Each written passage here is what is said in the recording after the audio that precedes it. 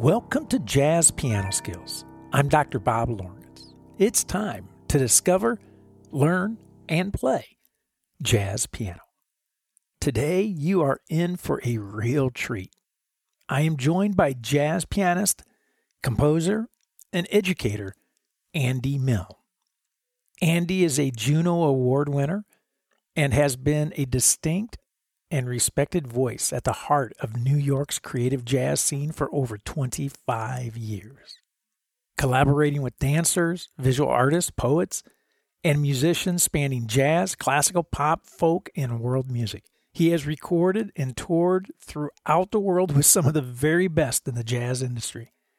Andy's educational background is extensive, which includes being a former student of jazz piano legend Oscar Peterson. Andy is a Yamaha artist and sought-after educator, serving as an assistant professor of music at the University of Michigan, teaching jazz and contemporary improvisation, and the assistant director at the School for Improvisational Music. Both audio and video formats are available for this podcast episode. Of course, you can listen to the audio version of this episode through any of the popular podcast directories: iHeartRadio, Spotify, Apple Podcasts, Google Podcasts, Amazon Music, Pandora, and many others. Or you can listen directly on the Jazz Piano Skills podcast website, where you can also watch the video of the show as well, which I strongly recommend. Now, it's my great pleasure and honor to welcome to Jazz Piano Skills, Mr. Andy Milne. Andy Milne, welcome to Jazz Piano Skills, my friend. Thank you, Bob. Thanks. Good to meet you. Great to be here. Oh, man, I'm thrilled. You know, and you and I have been going back and forth for a couple months trying to get a date nailed down and get some time. I know you're incredibly busy, and so I appreciate us carving out some time to hook up finally and get together and do this. Yeah, and ironically, when we scheduled this, I didn't have a gig tonight, but I do actually have a gig tonight. Yeah, and you were thinking, man, I want to cancel, but I better not cancel. I better not tell this. We didn't talk about how long it was going to be, so I thought, well, I think we're early enough in the day. I'm okay. Yeah, you are, man. It'll only be about an hour, man. So you're good. You're good. So listen, I know you're up there in Michigan, right? University of Michigan. Yes. Which, fortunately, I'm being a jazz musician and a lover of jazz. That's my number one priority. But I got to be honest with you, dude. I'm a big Notre Dame fan. And when I found out that you're at Michigan, there was a side of me that was going like, dude, I'm not having him on Jazz Piano Skills. He's a Michigan Wolverine. I can't do that to my Irish. Well, I've only been here a couple of years, so there's really I'm not even wearing blue. So. Right. Yeah, you don't have a Michigan the big M on or anything. Yeah, I'm not really going out that like that actually. And I came from the East Coast. I'm originally from Canada, but I lived in New York for a long time. And the schools I was teaching at, there was definitely no sports culture, not even a team of any kind. So it wasn't really part of my ethos. In fact, the first time I went to the stadium here in Ann Arbor, the big house was to get my COVID shot. Actually, to get my wife's COVID shot, and then I went back to get my own. Oh, man, that's funny. Man, that Michigan, come on, man. They were just like big-time basketball in the final, in the March Madness. Yeah. I heard about it. Okay, good.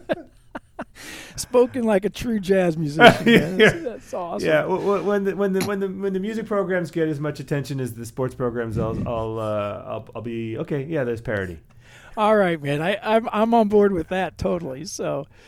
Well, listen, to kick things off here, I want you to take some time right now and introduce yourself to the jazz piano community. Kind of give us a background, your childhood, how you got into music, and the history of Andy and how you found yourself here at the University of Michigan. So I'm going to turn the mic over to you and let you tell your story. So please. Wow, that's the whole hour then. I mean,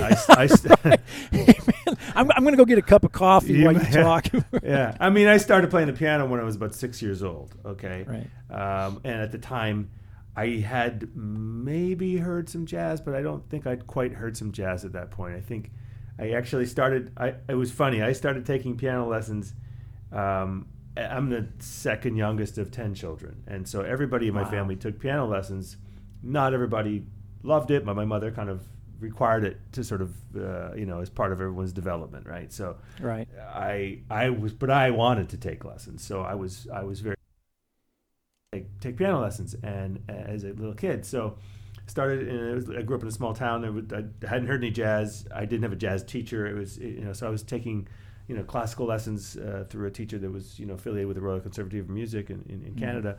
And at the time, my one of my older sisters, I don't think she was married yet at the time. Maybe she was, but her husband, or soon-to-be husband, he really wanted to. He never had an opportunity to take piano lessons, and he was living with us over the summer, working a summer job. And I think he decided he would take lessons with me because it's the kind of person who's he's been very successful in his life and gone on to achieve lots of things, learned to speak multiple languages and this kind of stuff. But as a young kid, he didn't have access to piano lessons, and so he decided he wanted to take piano lessons with me. So he would go to my piano lessons with me before he went to this job. So these are like 7 a.m. piano lessons, and he would go and as an adult, he had the cognitive ability to really excel in the theory side of things. Wow. But he wasn't really that gifted as a player. So I was sort of smoking him as far as on the piano skills side of things, but he was really smoking me in the theory side. But it was this kind of funny relationship where you've got this guy who's 20 years old and this six-year-old kid taking lessons in tandem, But so I started out taking these lessons, and I really enjoyed music. And that same my brother-in-law Jim, he eventually he turned me on to jazz, and he gave me my first few recordings. And so from that point on, I was kind of curious and hooked, and not really sure how to process the music, but it was definitely something that I was very much drawn to and attracted to. So I started to just play along with records. That was really what I did. And so I had a Les McCann record, a couple of Les McCann records. I had some Oscar Peterson, some Duke Ellington, McCoy Tyner. And so these were these first recordings that my brother-in-law gave me that I just played along with. I didn't have any perspective to know whether I was playing along with something that was like where to place it in the trajectory of the evolution of the music, where what the heck was I doing, or what were these pianists doing, and so it was kind of just blindly just following this thing. And then at the same time, I started a couple of years later. Then I started playing the saxophone in elementary school. So then I started playing saxophone with recordings, and again, sort of not really sure what the hell I was doing, but kind of just like soaking it up, And so that kind of pattern continued, and I just continued practicing. And then I started getting some books and beginning to decipher things. And then I guess when I started high school, I became much more serious about sort of sourcing out a jazz teacher or somebody that could kind of get me going. And then so that I kind of followed straight through. And then went to university, York University. At the time, Oscar Peterson was a big sort of presence there. At least that was the appeal for me going to York, aside from the fact that I was already in Toronto, and it was sort of, I didn't really have to move. But I mean, I decided to go to York and, kind of see what kind of interactions I could have with Oscar. And ironically, I didn't have it wasn't like I saw Oscar every week for a piano lesson kind of thing. I think people sort of get that impression, but it was much more of a group environment with myself and about 4 or 5 other musicians that would meet with him, and many other faculty that were fantastic too. So I had a lot of great influences during my time at York, and then it was sort of just happenstance in a way, really, because I wasn't even plugged in a way where I was super conscious about this. But then this is in 1990, so as I was kind of finishing my last year of university, everybody in Toronto and musicians that I had become familiar with were all sort of saying, you got to go to Banff, and this is this program at Banff at the time that for the years kind of leading up to that had been run by Dave Holland. Mm-hmm. And so I was like, oh yeah, really, that sounds like a thing to do, So everybody was kind of coming back raving, and so I applied, and that year that I applied in 1990, that was the first year that Steve Coleman took over as artistic director of Banff. Wow. And so I went and got accepted, but I mean, he did at that time. They were doing live editions in certain cities and whatnot, and so they came to Toronto, and Steve came to Toronto, did the editions at York University, where I was attending university. So the first time Steve and I met was in the edition that I did for him to get accepted to go to Banff, and I didn't know anything about his music. I don't think I had one recording. Wow. And so I just thought I was playing for this guy. Meanwhile, he's this heavy force that I'm about to. He's about to like transform my trajectory for the rest of my life, And I had no idea. I'm just sitting there playing. I forget what the hell I was playing, just fumbling through some music. So. I mean, I got accepted to Banff, went to Banff. My relationship with Steve really blossomed there, and he really recognized in something in me that he was like, okay, I like this kid, or he's got some abilities in these areas, and I would practice like the music that he was showing us, right, and concepts that he was showing us, like just sitting in a practice set like all night, like it was a pretty intense summer, I bet. And then I had already decided. Before I went to Banff, that I was going to move to Montreal at the end of that summer, because I had been going to Montreal to perform with the vocalist Renee Lee. And that sort of came about through a friend of mine who was working with Renee and had just moved to Montreal and was working all the time. And what I saw in Montreal was this place where younger musicians were gigging. And gigging with like cross-generationally in a way that didn't seem to happen in Toronto at the time that I was growing up, where it was pretty much the musicians who were established worked with one another. Right. And if you were younger breaking in, there wasn't really room. Many of the gigs that I got to do to play with and gain experience with some of these more experienced and real venerable sort of names on the scene in Toronto, that came about because I was fortunate to get a gig as a leader at this venue called the Underground Railway. And this venue, they loved me. And so I had like quasi-steady gigs there. And it was a nice venue, a beautiful restaurant, had a nice piano, and the music was featured. And it was like 6 nights a week. And I could come in, come in and play for, like, I'd get like a 2-week stint. And at the time, Diana Krall was still living in Toronto. Then Diana came in for 2 weeks. And then I came in for 2 weeks. It was this bizarre. I mean, it turned out a little different for her than it did for me, but it was just bizarre how that was the kind of the cadence that we had. So I would hire all these great musicians that that were former teachers of mine or current teachers of mine, right. like Don Thompson, Lauren Lofsky, Pat LaBarbera, Barry Elms, all these great players in Toronto that I would never get called to be on their gigs, at certainly the way I was playing at that time. But I had a gig, and so I could hire them, and I could play my own tunes. I could play their tunes. I could play standards, and so that was really awesome. And because I didn't know what I was doing, but I was getting some really, really valuable experience for sure. And then went to Banff that summer after those experiences. But in interspersed in there, I'd started working with Renee Lee doing this Billie Holiday Lady Day at Emerson's Bar and Grill musical theater production. So there was like it was like this tour around Montreal, essentially, where we would play these cultural houses called Maison de la Culture in the city of Montreal. So we would play these venues for like a 3-night run on the weekend for probably like 8 or 10 weeks, Wow. So I was traveling back and forth to Toronto and Montreal, finishing school, but doing these gigs on the weekend with Renee. And gaining some great experience, and also kind of getting introduced to the scene in Montreal. So I was like, what, I think I want to move to Montreal. So I go to Banff, have this transformative experience, meeting Coleman, getting introduced to his ideas, and then I moved to Montreal. And I'm there for a year, and I'm on the scene, and I'm kind of building, really valuable sideman experience that I wasn't getting, in that same way in Toronto. And then over the course of that year, I'm, maintained a relationship with Coleman, and he's like, "You got to move to New York," And I thought, well, I hadn't even thought about it, Wow. Yeah. Never really occurred to me, And so I started thinking about it, and so I decided to move to New York. So at the end of that year, I moved to New York, and I was still, kind of going back and forth doing gigs in Montreal, but I moved to New York and sort of jumped in, and then joined his band and worked with Steve for, better part of a decade. Wow. And I started working with Cassandra Wilson at the time as well. And Wow. so it was a great time to really be able to begin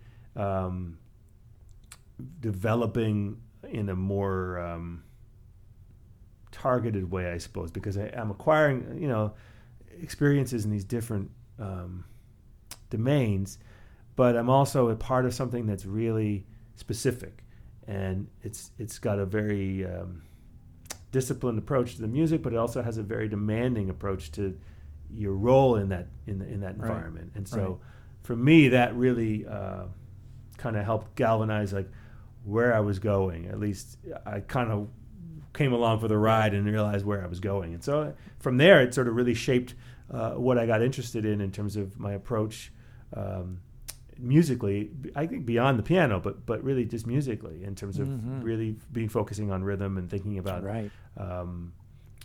form in a different way. And then from there meeting musicians through that relationship led to a lot of different other collaborations, and then other musicians that I'd been familiar with, those things kind of continue to evolve. And at the time I was also working with the vocalist from Detroit, Carla Cook. I worked with Carla for a long time through that period. Tremendous. Yeah. And also then worked a little bit with other folks from Steve Circle, Greg Osby and Robin Eubanks. Right. And Cassandra Wilson, as I mentioned. And then I guess, then I joined Carlos Ward's band somewhere in that period, or in mid to late 90s. And then I started working with Ravi Coltrane a lot at that period. I mean, Ravi and I had been friends, and we were working together in Steve's groups. Wow. So, and then I sort of transitioned from Ravi's band into Ralph Alessi's band, and Ralph and I had actually met as students at Banff. We were there the same year, and so we became close friends. And I joined his band sort of after playing in Ravi's band with Ralph, and then sort of been in his band for but over probably about 10 years now, I think, as well. Wow. And then so just fast forwarding, then I suppose how I got to the University of Michigan is I can lead that back to Banff in a way, because one of the pianists who, and I'm leaving out a ton of stuff, like the piano studio that summer consisted of myself, Benoit Delbecq, who's a very close friend who I have a duo piano project with. He's from France. He's a genius, fantastic pianist and a real innovator. Ethan Iverson, who is sort of most notable for being in forming the Bad Plus. George Colligan, who's a great player who's out in Portland now, but plays multi instruments. Ellen Rowe, who is my colleague here at the University of Michigan. Bill Peterson, who's down in Florida, a great player. Right. John Stetch, who's a great player, who was a colleague of mine. We went to university together for 1 year in Toronto before he moved to Montreal. He's from Edmonton. He's a great player. I think he lives out west now. And I think there's maybe one other pianist I'm spacing. But so the point is, Ellen and I met in Banff. Right. And then when the University of Michigan was looking for a piano faculty to replace Benny Green, she reached out to me and said, "Would you consider coming here?" And I was like, "Oh, I never thought about it." Right. Because I was quite comfortable in my life. I was teaching at the New School and I was teaching at NYU. Right. And I lived in Harlem, and I was like, "Yeah, I don't really need to move to the Midwest, thank you." Right. So it was not really something that I was very charged about it, but I was also going through some health issues at the time, and so I started reevaluating where my life was going and sort of what I was putting myself through in that sort of hustle with doing these two teaching gigs and touring and recording and whatnot. And so it started to look more like a pretty fortuitous timing for me to be asked to do this, come to fill this position. So that's sort of how I got to Ann Arbor, was through that route. Mind you, I'm leaving out a few steps in terms of the groups that I've had, Right. and the projects that I've had. Yeah, well, that's like, looking at your bio online and reading what you've done, and you've already lived like 3 lifetimes, man. I don't know about that. I mean, if I live 3 lifetimes, then I suppose Chick Corea has lived 3,000 lifetimes. That right, exactly, right. But hey, a couple of things that you mentioned that I want to go back to. One, you came from a family of 10 children. That's awesome, man. So where are you in that line of 10? Second from the bottom. Second youngest, yeah. Wow. Now, are they all musicians? Is No. your family? No. No? No. The music is something that's important to my family, but it's more like a social gathering kind of thing, and it's almost like my family gets together and we'll sing songs or do skits, even like this kinds of thing. That's a big sort of thing that especially my nieces and nephews seem to have really picked up and on this kind of component of how our family engages socially. But they're not professional musicians in any regard. But they value music for sure. Oh, that's they awesome. They all love to sing and play instruments and stuff. But it's an amateur hobby kind of thing. Okay, so you're the lone wolf out of there, right? That became wow. Yeah. That's awesome. Now, the other thing I want to mention, you mentioned Oscar Peterson, and that you were in kind of a setting where you got to engage and interact with him, even if even in a group setting. I think a lot of listeners would like to know a little bit more about that. How was he like as a educator, and what was his? We've all heard his recordings and his amazing playing, but how did he articulate that verbally to you and to the other pianists? How did he communicate how he approached the study of jazz and the playing of jazz piano? He spent more time helping us approach the way in which we think about the music, rather than, for me specifically, as a piano thing. The piano thing was more of an illustration. He would do that by illustration. First of all, this is a towering figure, right? And I'm like 19, 20 years old. Basically, the reason I play is because seeing him. I'm growing up a young black kid in Canada, seeing this man who's like this international jazz icon, and some of my first recordings being him. I'm in awe. I've seen him at that point. I'd seen him perform several times. And here he walks into the room, and it's like this larger-than-life, godlike figure, and you're melting. You're melting. I can't even imagine, man. Yeah, so you're melting, and he's in no way trying to contribute to that melting. Like, he's this warmest,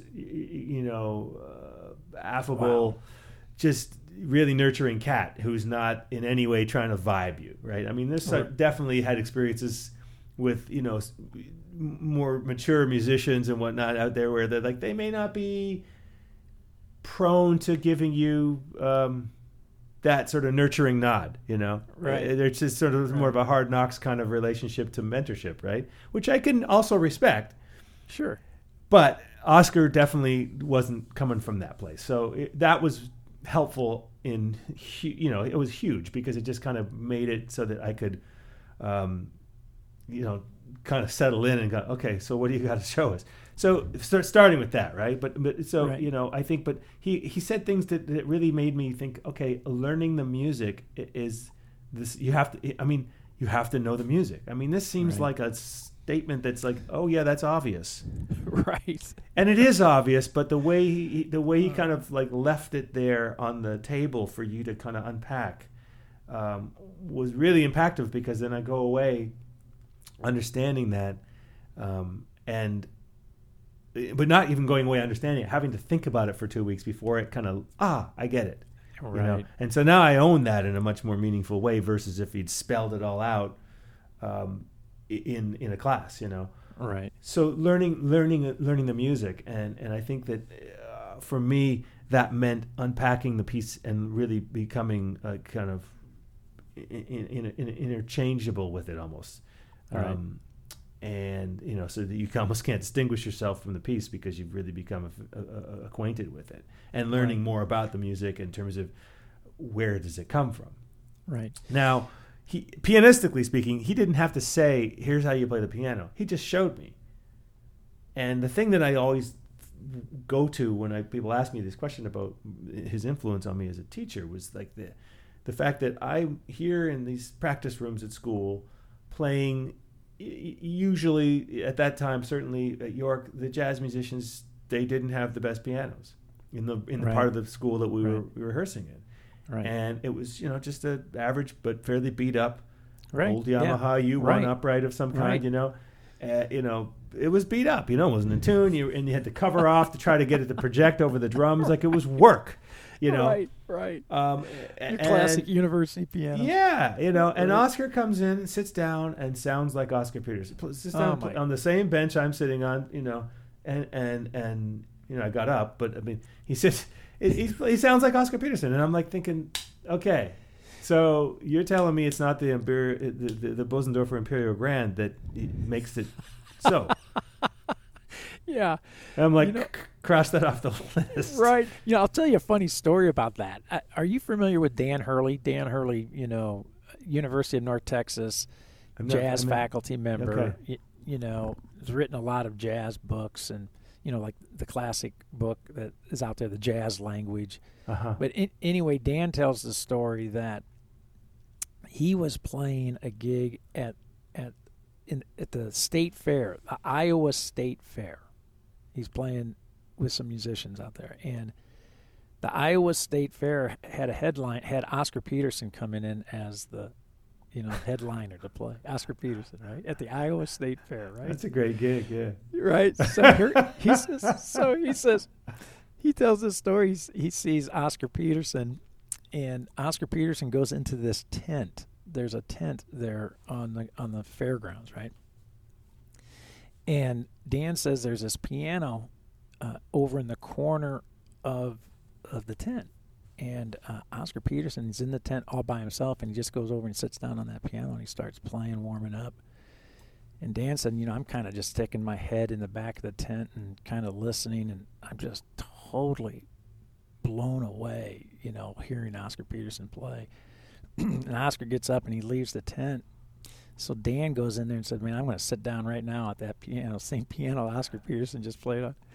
He said, Bob, first of all, it was a piano that was at a state fair in a tent, so that should tell you something, right? It was just like an old upright piano in the corner. What year was this? Oh, I don't know. Yeah, right? And right? And he said, and that piano was like the worst piano in the entire world. It was horrible, but Oscar Peterson sounded like Oscar Peterson, just like what you were saying. And so you're right. It wasn't the piano; it's Oscar Peterson. Yeah, and then that's so funny. It's a hell of an image too, but but it's so funny because it's like, I think we as pianists we kind of generally quest to play the best instrument that we can. Right. And even as a kid, I didn't know a lot about pianos, certainly, but I could tell when I heard a piano that sounded pleasing to my ears. Right. And I guess the few times that I had, because I could definitely tell the difference between even a modest grand versus an upright. I could definitely distinguish that, and I didn't have anybody sort of explaining that to me. I could sense it, so there, that sort of lives on as this kind of like desire to be able to play a great instrument. But then seeing Oscar and hearing Oscar playing on a subpar instrument that I was for sure struggling with, and seemingly to my eye, he didn't seem to be struggling. Now, I mean, I never worked up enough nerve to say, "Hey, how do you like this piano?" Because he may, whether he would have said, "Oh, that sucks," or he maybe would have said, "It's fine," Yeah, nothing wrong with that. Yeah, but I mean, I think the thing is what he illustrated was that he could transcend that, and the sound therefore is not in the piano as much as it's in you. It's in you and it's in your hands. And I didn't know that, and I learned that at that moment. Right. And so. It's it's interesting because then you think about illustrations of that on other instruments. Right. Most notably maybe the saxophone, in terms of, you could have a horn player pick up somebody else's horn and still sound like themselves, even though, correct. Of course, right. they spend all this time thinking about mouthpieces and reeds and, right. I got to get this horn, I got to, take the lacquer off, like all this stuff, nerdy stuff that horn players go through. Right. It's like at the end of the day, somebody has their sound. It's still going to come through because it's partly the way they phrase, it's partly the notes they choose, it's partly right. the ideas, but it's also just they've got a sound that can kind of come through and transcend a mouthpiece and a reed, even though they would prefer correct a certain right. bore and all this stuff and the thickness and stiffness of the reed and all that stuff. It's like they can make adjustments on the fly, right? They just can make adjustments on the fly to allow their voice, their sound to come out.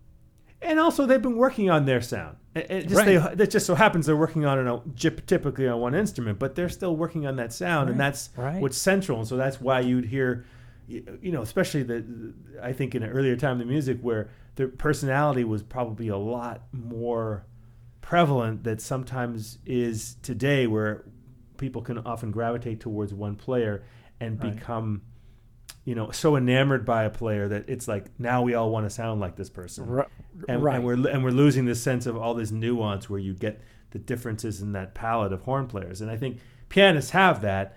We don't have the luxury of playing our own acts all the time. Therefore, it's even more important that it comes from within. Correct. And so that was really that really sort of opened that door for me through Oscar that I had not previously given any consideration to. So did he ever say to you, hey, Andy, sit down here and play something for me, and then I'll give you some feedback? It was more about how I was playing with the group. Oh, okay. Yeah, it was generally more about how I was playing with the group because that was the context. There was I think 5 of us in the room. Yeah. And so that anything that he was going to share with me was going to be in service of how to contribute to the band. Right. Which is I mean, it would have been fantastic to have been able to say, do I get one-on-one piano time with this guy or no? But that wasn't because his visits to campus were there was like an event. It was like the president was coming to campus or something like this. It was like, you know what I mean? Right. It was like, and sometimes it was unannounced too. Oh wow! Or you maybe just barely get a heads up for an hour. You're going to be at rehearsal, right? Because Oscar's going to be here. Oh my gosh! Yeah, I just being in the room with him, like you said, right? Just a towering figure that oh my. Yeah. Yeah, I can't even imagine, and I can't even imagine if he would say, "Hey, sit down and play." I'd be like, "Are you out of your mind?" All right. You're crazy, man. It's a funny addendum to this relationship is then. I would say maybe 5 years ago, 4 or 5 years ago, I became good friends with Oscar's widow, Kelly. Right. And the first time she came to see me play, she's sitting right in front of the stage, and I come and we hang out at the break, and I said, Kelly, I got to tell you, I'm kind of nervous playing for you. And I mean, it's so funny because she's not a pianist; it's not her thing, I said, but it's just like you are this link to the reason I play, and I'm a little nervous playing in front of you because you've heard some piano. Yeah, she heard Oscar in the living room. You know what I mean? Yeah. I can't even imagine. Yeah. That's a remarkable experience that you had. Quite honestly, to have that experience, to be able to interact with a legend, truly a legend in that way. It's phenomenal, and it was actually a great kind of starting place to expand on those kinds of similar kinds of experiences that I think it takes a while to get used to, frankly. And actually a good friend of mine, when we were sort of coming up and cutting our teeth in Montreal. We were playing at Biddle's, and this is now closed, but it was a venerable club there in Montreal. And we would frequently, kind of mess with one another by saying, "Oh, so and so just came in," right? Because often people would be in town, They'd be doing a session. They had Right. maybe a big gig at the Place des Arts or something like this. Not festival time was not really. It was too much of a scene, but just generally during the year, like you never knew who was popping through for something, right? Right. And so they would often come down to Biddle's to see what was going on. So it was not out of the realm of possibility that anybody who you would choose to sort of drop insert name here would have just walked in. And so it was kind of this game we would play to see if we could actually mess the other person up, because we were still young guys who at this point it's like it's gonna like transform who I am to think, oh God, so and so's here. And so Herbie was always the one we would use to kind of go to. But I mean, I don't think Herbie ever came in, but I've subsequently played for Herbie on many occasions, and thinking of like, well, that's not for him like a private concert, but in other words, he's in earshot. He may be standing in the backstage or side of the stage kind of thing, or in his dressing room, and so you're audible, right? And sort of kind of have that experience early to kind of with Oscar and shaping that, and then practicing with George Mitchell in Montreal, trying to get this to sort of unlearn this anxiety thing that we can take on, right, and become. I remember Joanne Burkeen. She said to me, she goes, Joanne used to come to Toronto all the time when I was coming up, and we became good friends. And she'd come over and give me a lesson, and I'd make my wife and I would make dinner for her, and we'd, so we've been good friends for a long time. And so Joanne she'd say, when I walk into the room, you're the same person. And I was like, yeah, you're right. Yeah. Like physiologically, you're the same guy. You got the same bones and same blood pumping through your veins, right? Right. Chemically, you might think you change a little bit, and you probably have something that has a reaction, but you're basically the same guy. So what's with the switch? Right. And so those kinds of lessons were really important, right? Yeah, very. And Oscar started that pathway up, because prior to that, I don't think I really was tweaked. And now I don't get nervous, and it's been a long time since I felt like I was nervous about something like that. Right. And maybe I might be nervous about playing with somebody, but it's usually another pianist. Right. Like I did a duo with Fred Hirsch several years ago. Right. And I said, Fred, I'm kind of nervous. I said, he goes, come on, man. He says, we're good friends. I said, yeah, I know, but you're Fred Hirsch. Right. It's silly, because he's like, man, you can play he says, you can play things in one hand that I can't do in both. I said, well, maybe. I don't know. But yeah. Oh, my goodness gracious. Well, speaking of one hand, I remember when Oscar suffered that stroke, right? And he lost basically lost the use of his left hand. Pretty much, yeah. Pretty much, right? Yeah. I remember seeing him at the Blue Note after that, and it was... he still he compensated, right? He was able to. He sure did, because I can remember listening to him going like, man, he still kicks everybody's butt with one hand. Yeah. That happened to Mulgrew too. Right. Yeah. Unfortunately. So, well, a couple other little things I want to bring up. I saw the Jazz Album of the Year, man. That's a pretty big honor, right? The Juno Award. Yeah. I'm actually nominated for one this year, actually, again. Holy smokes! Trio record, which is exciting. And like for folks that are listening that may not know, right? That's the Canadian, basically the Canadian Grammys, right? Yeah, or I like to think of the Grammys as the American Junos. No, but yeah. That's spoken like a Wolverine. Yeah, just like a Michigan Wolverine. Yeah, okay. More like a Canuck, I think, is like. Yeah, no, but that's the context for the Juno. Which it's funny. I did an interview just yesterday that was kind of leading up to the Junos, because, as I was saying, I was nominated for one this year, and they're like, "What does this mean to you?" And I'm like, "Well, it means a hell of a lot more now than it probably would have 20 years ago, because I've lived a lot more. And right. I've had lots of ups and downs and things to celebrate and things to sort of lament, and so." Right. It's kind of more meaningful now. So certainly that 2 years ago when I got the Juno, it was huge, because it was the first time I'd been nominated, and B, it was like a record that really it was fairly transformative in my life, and everything that went into it was right. a big accomplishment. So it was nice to kind of cap that Yeah, it's experience gigantic. with Right. an award like that. You Yeah, know? absolutely. It's sitting right back there. You can kind of see it in the background. There That you little go. glass statue with the I black see it. base. Yeah. There you go. Yeah. Right. Awesome, man. Well, that's quite an honor. And for the listeners out there, if they just go out and do a Google search for you, you got all kinds of videos out there and recordings of you playing, and it's fantastic. So I want to encourage everybody listening to absolutely do that and go check Andy out, because tremendous player. Now, some things I want to also bring up. I saw something online where you did a little talk, and I want you to kind of expand on it here. And I think the name of the talk was, "Why Should an Artist Embrace Boredom?" Boredom. Do you remember that talk? Yep. Okay. So talk a little bit about your philosophy there. Why an artist should embrace boredom? Well, I think, it's even more important now than ever, because we have many distractions. Right. To continue to prevent us from sort of exploring creative problem solving.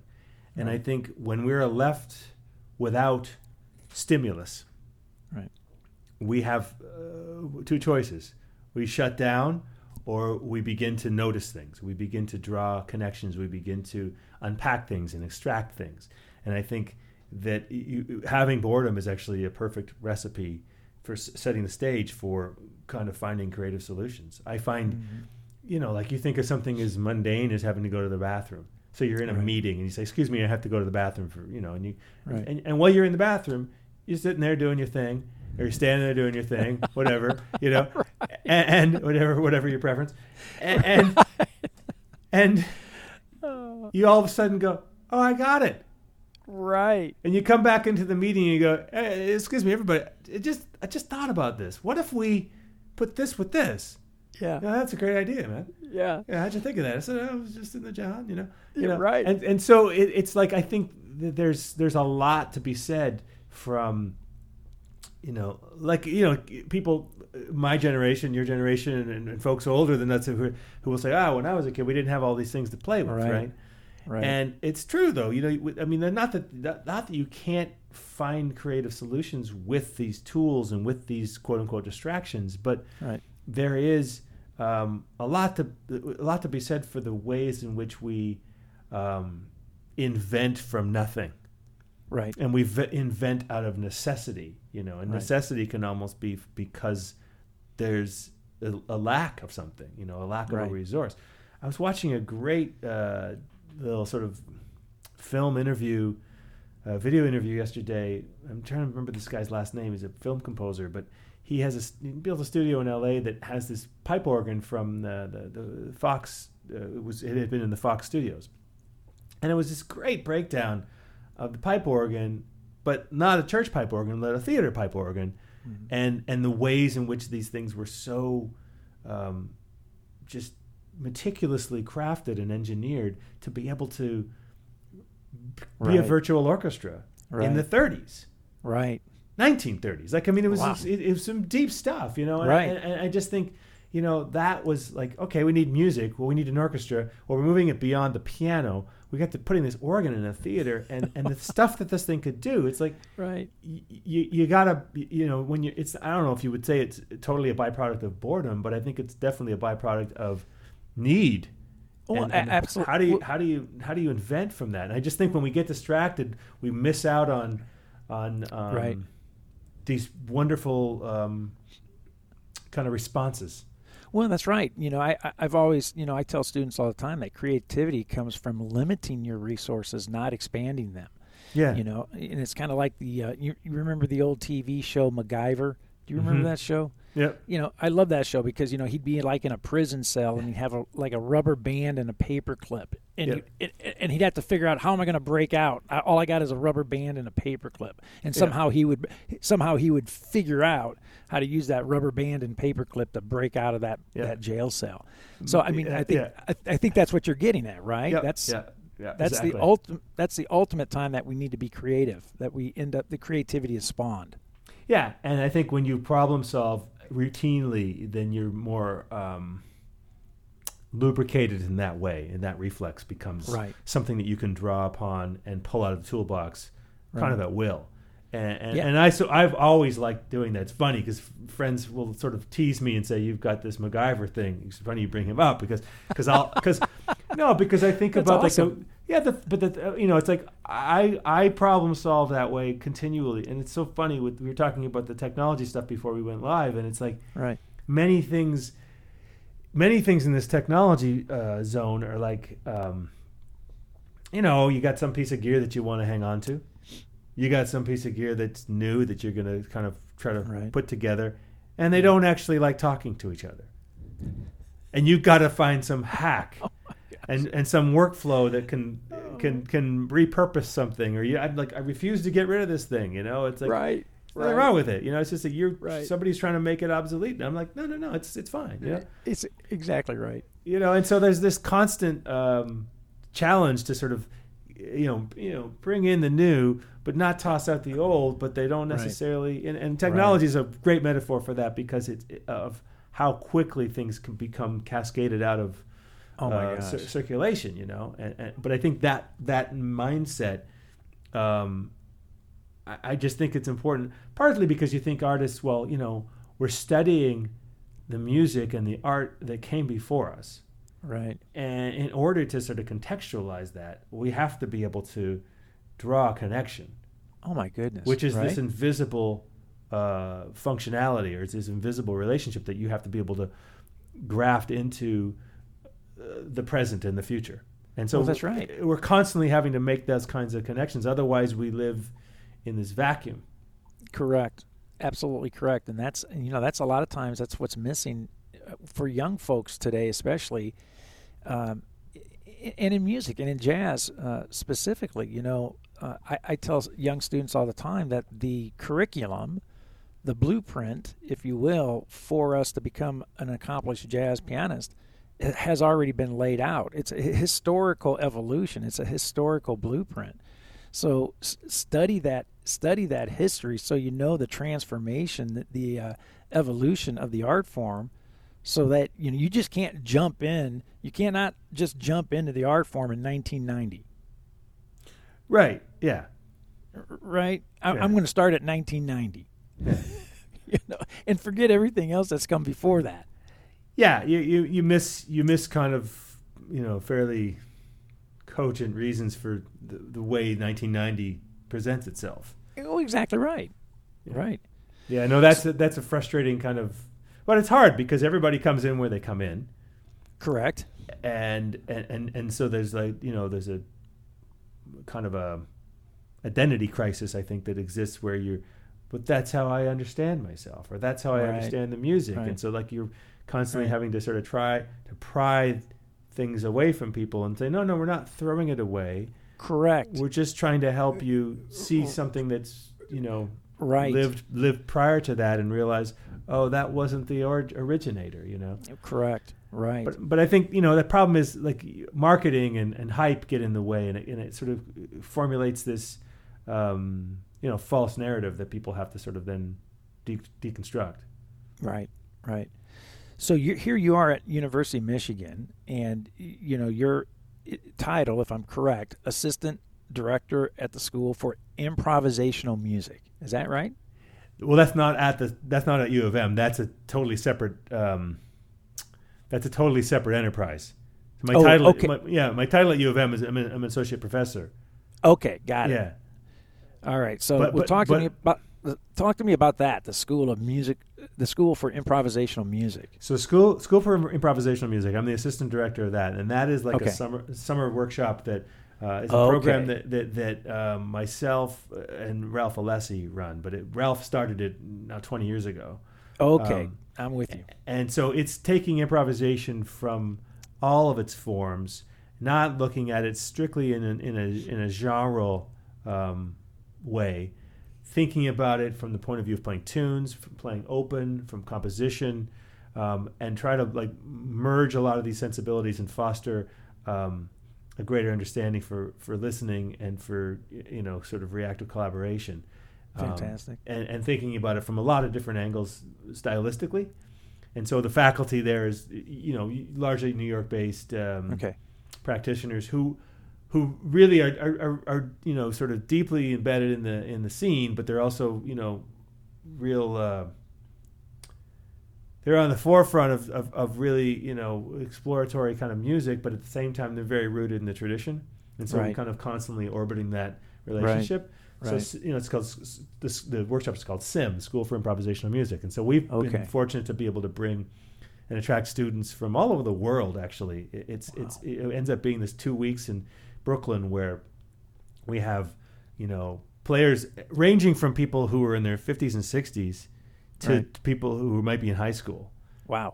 And then a lot of college age students for sure. Wow.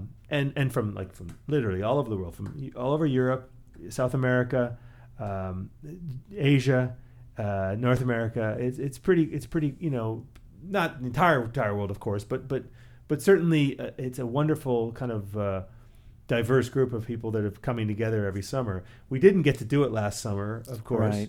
Right. And this summer we're unfortunately not going to do it because everything was so up in the air that the two of us running it, we just kind of didn't have the bandwidth to kind of go, how are we going to pull this off? Because it is such a thing that we just felt like it really works in person because you were playing together. Right. We're playing together in groups of all kinds of configurations, and sometimes we'll have a mass piece that's like 30 people, and it's improvised. It's not written.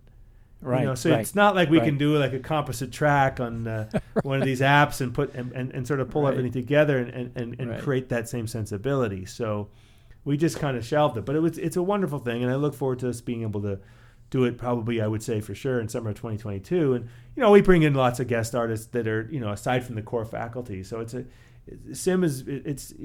a lot of work, but it's really been impactve, and it's meaningful. So it's an interesting kind of complement to what I do in sort of more ongoing, pedagogic ways where I'm teaching the same students for years now. Yeah, right. Well, speaking of pedagogy, I'm going to do a little rapid fire segment with you here right now. So I'm going to throw out some jazz piano skills, and I just want you to kind of talk off the top of your head with how you approach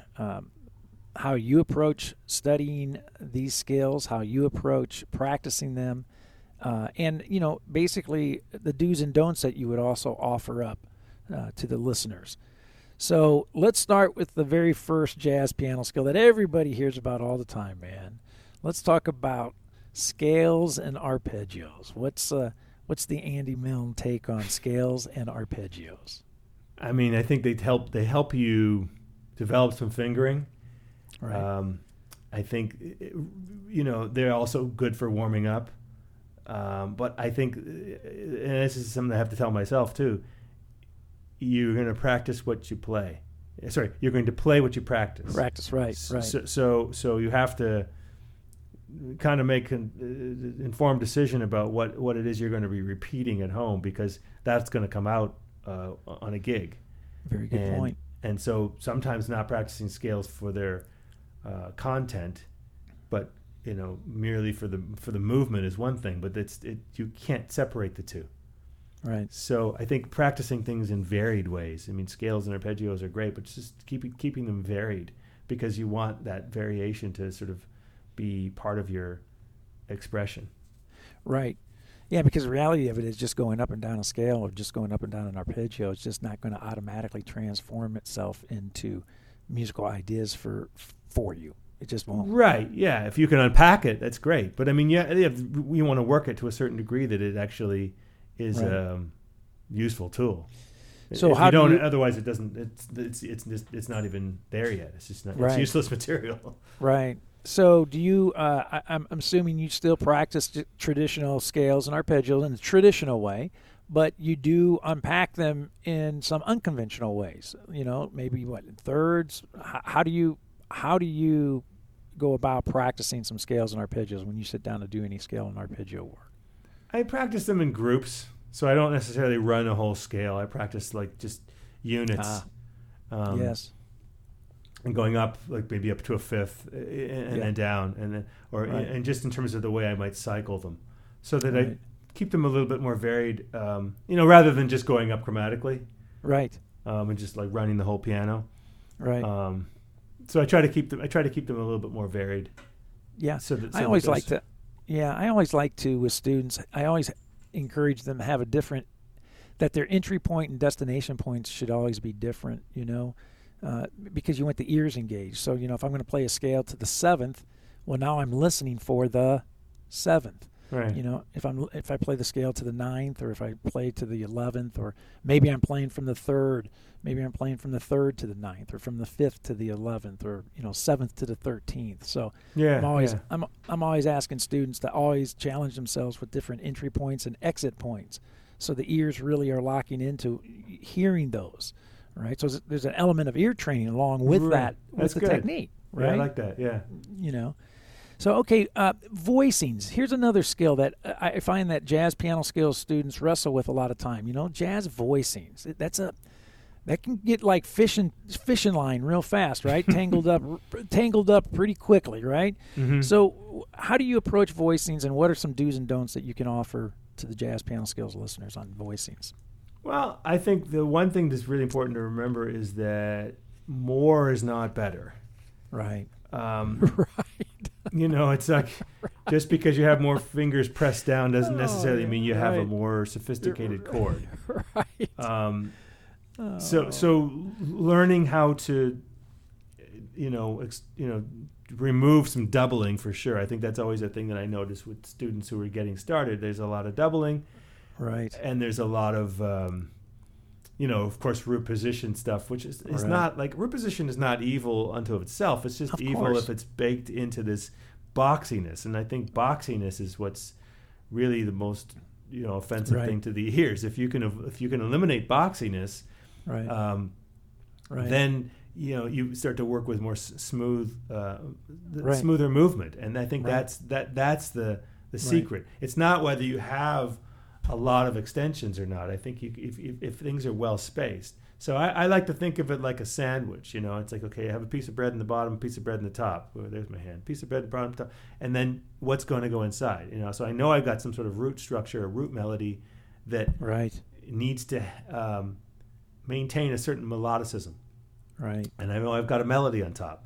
Whether it's the melody, that doesn't even matter. It could be just a melody that is maintaining its own cohesive phraseology. Mm-hmm. And so between those two outside edges, now how am I going to, what kind of sandwich am I going to make? What's the creamy filling? Right. And so that's the density, that's the color. Right.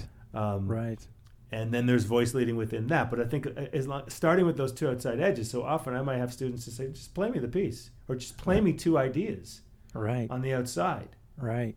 And it's often a very strange phenomenon where a student could do a bunch of stuff, but then when you ask them to do very little, they freak out. They're like, "Oh, I've never done this before." Isn't that funny? There's such irony in that, right? That's so funny, man. I think about that as a sort of starting point to get sort of awareness of the outside. Right. Because to me, that's what the ear always hears anyway. Right. It's like the things. It's like you got that's right. Class photo. It's the kid who's like looking the other way, picking their nose on the corner that the people point out. And they go, "Oh, that's my kid." Right. So I think that it's important to kind of be mindful of those edges and not dismiss them as sort of like and I always encourage students too. I had a teacher that always used to encourage me all the time. Trust the ears, right? Trust your ears. He used to always say to me, "Does it sound good?" And I would go, "Yes." And he goes, "Well, then it's good." "Does it sound bad?" "Yes, it is." "Well, then it's bad." And we students kind of get wrapped around the theoretical aspect of a voicing as opposed to what are the ears telling us here? Yeah. And what piano are you playing it on?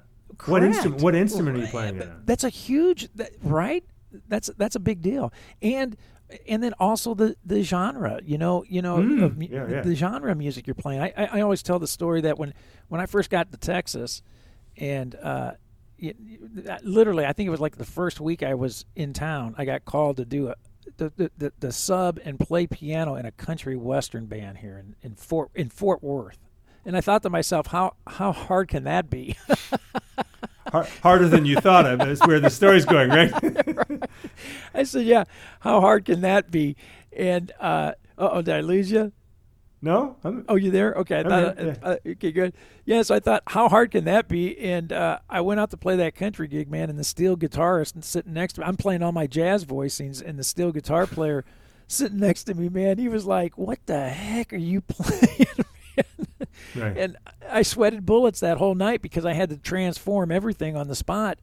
I had to transform how I was voicing based on the genre of music I was playing.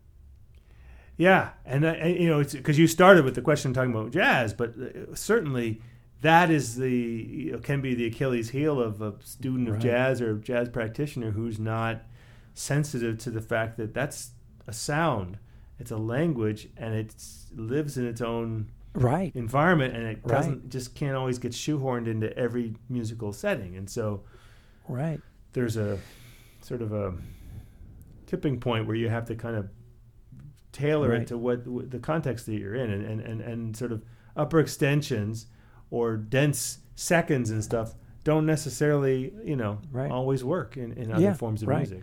In fact, I just got an email from a student before we connected here this morning, and he was confused. He asked about, so when playing piano, he goes, because he asked me about some voicings, and about voicings.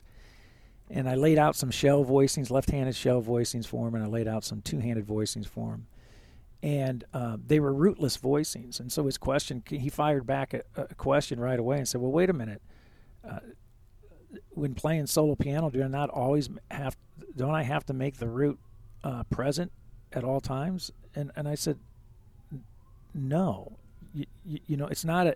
It's not an either or situation where the root has to be present or the root does not have to be present.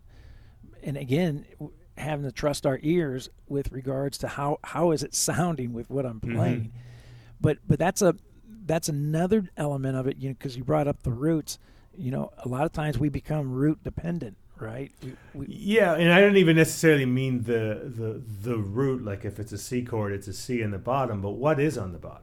Right. And how is that moving? But I think you brought up an interesting kind of dilemma where often a student will come into my studio and they'll be like, sit down and play a piece, or they're doing it on Zoom or whatever, and I'm thinking, excuse me, I don't see a bass player in here.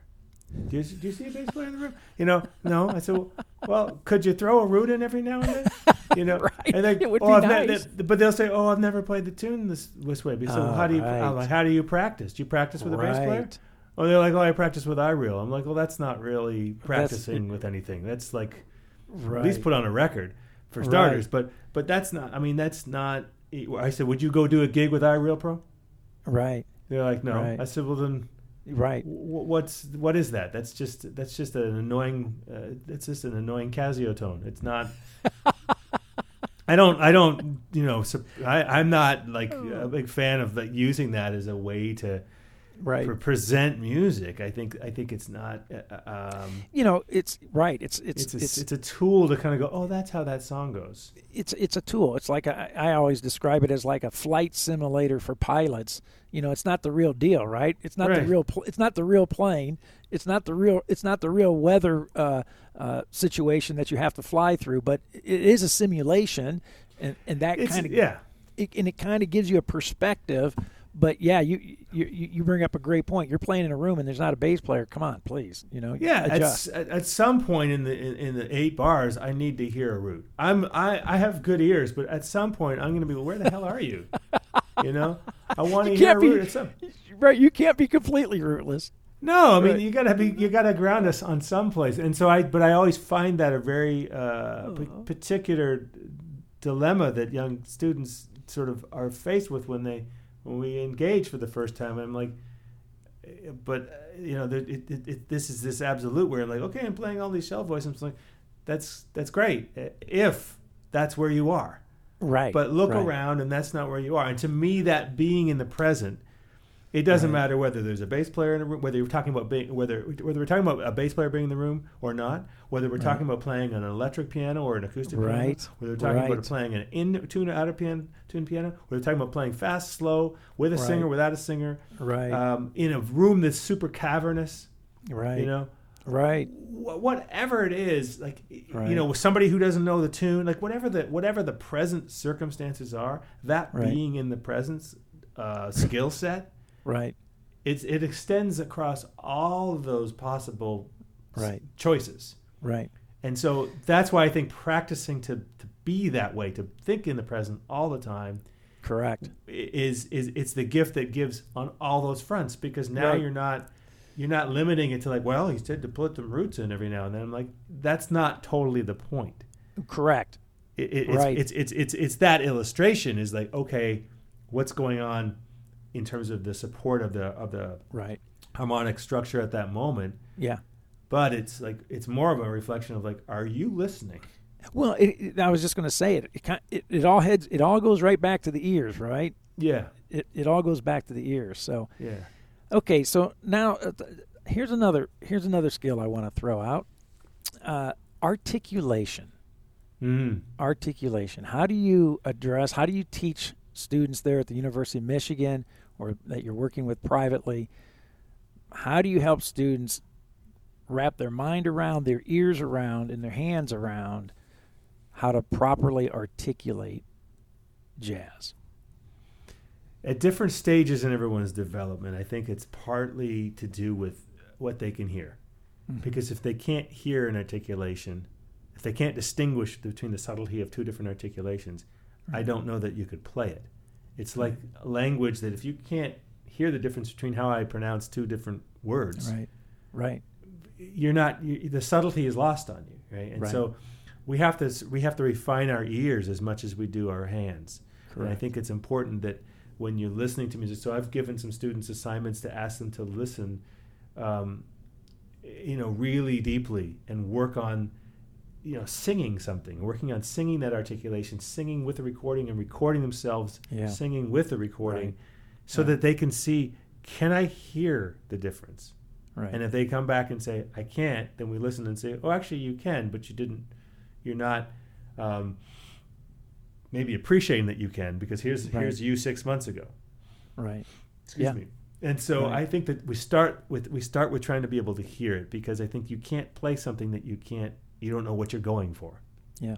So assuming that we've done that work, then it's a matter of like, okay, maybe it is a transcription of something that you really want to sort of align yourself with a certain way of approaching, so that you can sit down and kind of deal with something specific. It's as though you're playing classical music in a way, Right. because you're trying to sort of create a target and a consistency that you can go for. I think it's harder to do without maybe taking that step in between, versus just eliminating that and wanting to improvise it from the get-go. Right. Again, your encouragement of listening, right? Going and listening to recordings and such. I've told students too, I've used this analogy that, if I wanted to, let's say I had a goal to speak French. I wanted to learn how to speak French. Yeah. I would go out and I would get every tape, every recording of people speaking French that I could, and I would listen to them speaking French as I'm driving around in my car or cooking in the kitchen or whatever. I wouldn't even care what words they were saying. It wouldn't matter to me what words they were saying. I would just be trying to get that articulation down, that feel down, that delivery down. And I'll worry about the cadence in your head. That's right, the cadence, right? Yeah. So I'll worry about the words later. I just need to learn to articulate, right? Yeah, yeah. Now I have a student who's just graduated. She was a master's student, but she's a classical pianist who just really, decided, I really want to know more about this. And she and I worked together, and she'd come to my studio class, and all the jazz students really liked her, and she really kind of enjoyed having her in the class, because it was a really interesting reflection on their experience seen through this person who actually hadn't listened to this music at all. Right.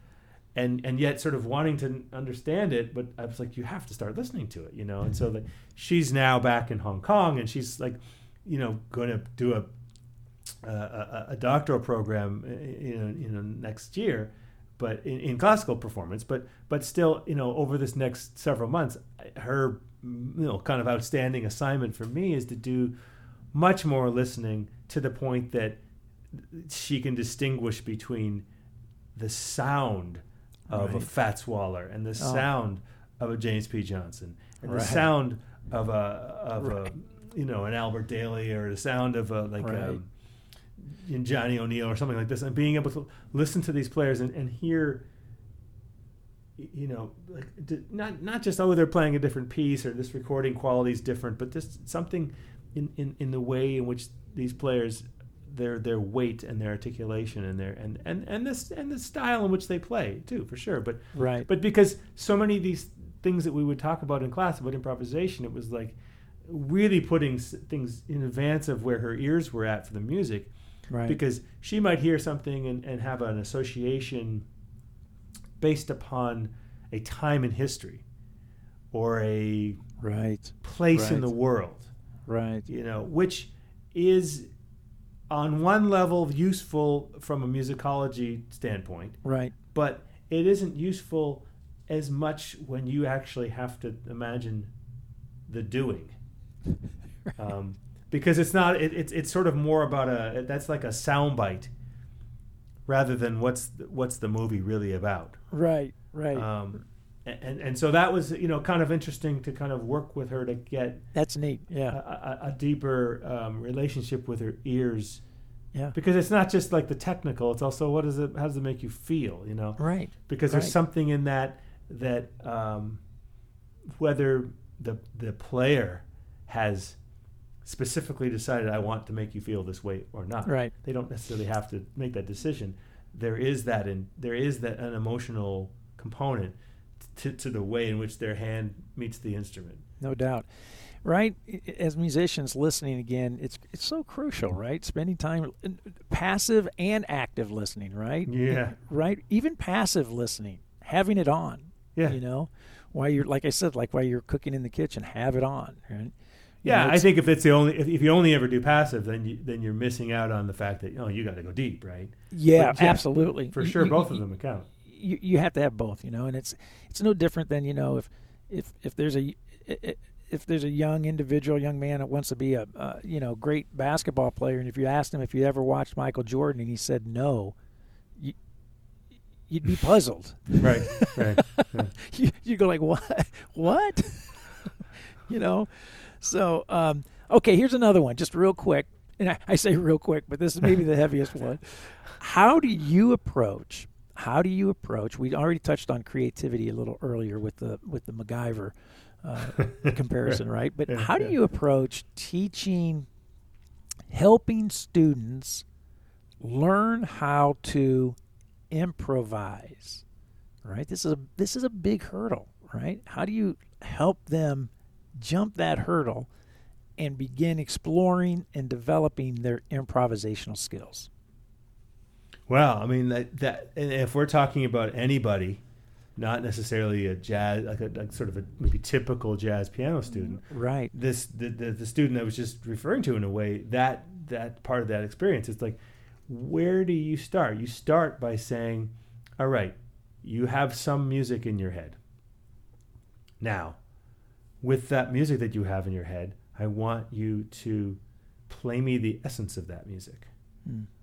I kind of create little modules where it's like, okay, I want you to play the essence of that, or I want to restrict your resources. Right. Again, sort of related to the boredom thing. I want to restrict your resources and say, okay, now only play this interval, but express that melody. Right. Only play this rhythm, but express that melody. Only play staccato, only play legato. Like whatever, you can place these restrictions on, but I think it's like that, again, becomes that turning point where like you're actually improvising because you're having to devise an answer that is not already laid out for you. Right. And so, but sometimes I start that way with someone, especially the student I was talking about. We used classical repertoire, that she was familiar with and say, okay, now we're going to unpack this. I don't need to hear the whole piece. I'm just going to unpack these 8 bars. Right. You know, and I wanted to see if you can take this material and begin to repurpose it. Right. So I often start that way, even if it's somebody who's coming to improvisation with a bit more context than someone like this student I was referring to, that where you know, having a little bit of listening context where you're like, okay, yeah, I've listened to a bunch of people play this piece of music, you know, but like, okay, set it up. Right. Okay. Right. No. What do you mean? No, don't just play the last 4 bars. Set it up. You know, I need you to get from all the way down the street to here. You can't even see my house from there, but I need you to kind of describe it to somebody as you're walking over here. Right. And you know, to your point, you know, we've already touched upon this as well, right? More doesn't mean better. Right. So you can take 2 notes, right? And I always use like Strayhorn's, you know, C Jam Blues, and you know, look what they do with the note G and the note C. Mm-hmm. Right. That you could improvise with 2 notes and bring rhythmic interest with those 2 notes and say something. You can get down the street with those 2 notes. Yeah. Right. Yeah. And that's the thing. Again, the limitation. Like you put that on, whether somebody's giving it to you to put on it, or you just create it yourself. Yeah, because I think the imagery that the young jazzer gets in their mind, as soon as you say improvisation, I think the imagery that they get is the hand moving rapidly up and down the piano. Yeah. Sure. Right? Yeah. And it's our job to say, whoa, let's pump the brakes here a little bit. It's the low-hanging fruit, Bob, right? Like it's very easy to see that and conclude that's what improvisation is. Right. It's shredding. Right. You know? It's very easy to conclude that because that's what would distinguish it from, in a way that's like, it's also it's sort of what grips people in a way. You're like, oh my God, look at all that activity, you know? Right. And not seeing the fact that there can be this improvisational gesture that's this little one-off embellishment. Correct. So like you might give somebody a piece of music that's like incredibly difficult to execute, and they got them focusing on it like through the 16 bars or 24 bars or 29 bars or whatever it happens to be. Right. But there might be this one moment for 3 beats. Right. Where they have this opportunity to express themselves just briefly before they get back to what's written. Right. Even acknowledging the sort of weight and impact of what their response might be to that 3-beat pause is improvisation that is worthy of being respected as much as listening to Coltrane, you know? No doubt. And I think that's I mean, they're not in the same magnitude for sure, but to sort of eliminate the importance of those little improvisational gestures and not seeing the sort of effort that went into that and the sort of courage that went into that. I think that's a big thing. It's like, so that's the other thing I'm sort of leading myself here. It's like, teaching courage or encouraging courage, encouraging, you know, that's very kind of good. Weird. That's a very big thing, you know? No doubt about it. So, man, you know what, Andy, we could go like for 3 days here, right? If marathon. If somebody would bring me a pizza, I could sit here and just talk all day, man. This is fun, but I know you got a gig to get to, and I got a couple hours, but So, where does let folks know how to get in touch with you if they want to reach out to you? Your social media? Do you have Facebook, Twitter, all that stuff? Or no? I do have the Facebook and the Twitter. I tend to be a little. I'm pretty low key in the social medias. I'm an old school guy. I'm with you. I mean, I do check it, but it's like the kind of thing where you get me much faster if you just go to my website and email me, andymillen.com. Great. That's a quick way to sort of see what I'm up to, more or less. You know, Yeah. I don't say I'm sharing. I'm not really an oversharer in that world. Right. If you want me to share, you do this, and I'll share quite freely. But like, I Right. tend not to be sort of like, you're not necessarily going to know what I'm up to right now. Right. That Well, way. you know, I'm so old school, man. My wife, I'll answer a text from my wife, and she'll text me back and say, that was 3 days ago. That's how old school. You're more old school than me. I mean, I have let's put it this way. I have a landline. Right. My house is wired for wired Ethernet, but I still use Wi-Fi. But and I do text message. But the funny thing about that whole idea of like that was 3 days ago or 3 weeks ago. Right. People have messaged me on Facebook and saying, "Yeah, I'm coming to town. Let's get together." And I would see that message like 6 weeks after they had been there. And I was like, So you could have just emailed me. I would have got together with you. Yeah, we can hang. You and me, we can hang, man, because I'm the same way. So, you know, well, what's funny is I just reached out to you. I just sent you an email, man, and you were gracious, sent one back. We're old school guys. Email is advanced for us, so, you know. It's easier to keep track of. It's like I can go to one place and I can keep track of emails from 7 or 8 different accounts. Facebook, it's this tiny little thing. I'm not good. I got big thumbs. I got big thumbs. I mean, it's like I got Randy Weston, Fred Flintstone thumbs. I don't. Oh, that's great. Oh, that's awesome. So listen, man, it has been a thrill. It's a joy to start our friendship, and it's a thrill to have you on Jazz Piano Skills. And we're going to have you back, man, because like I said, you got like about 3 lifetimes here to unpack for us. So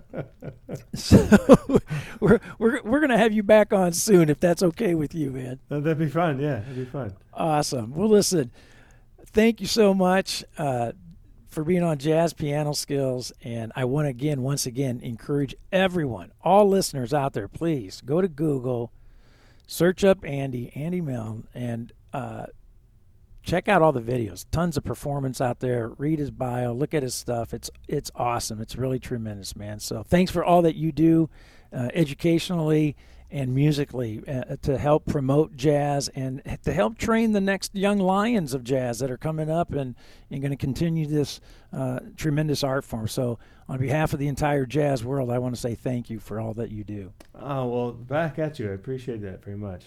Awesome, man. Yeah. All right, folks. That's it, and we will see you all next week on Jazz Piano Skills. Thanks so much. Thanks, Andy. Thank you.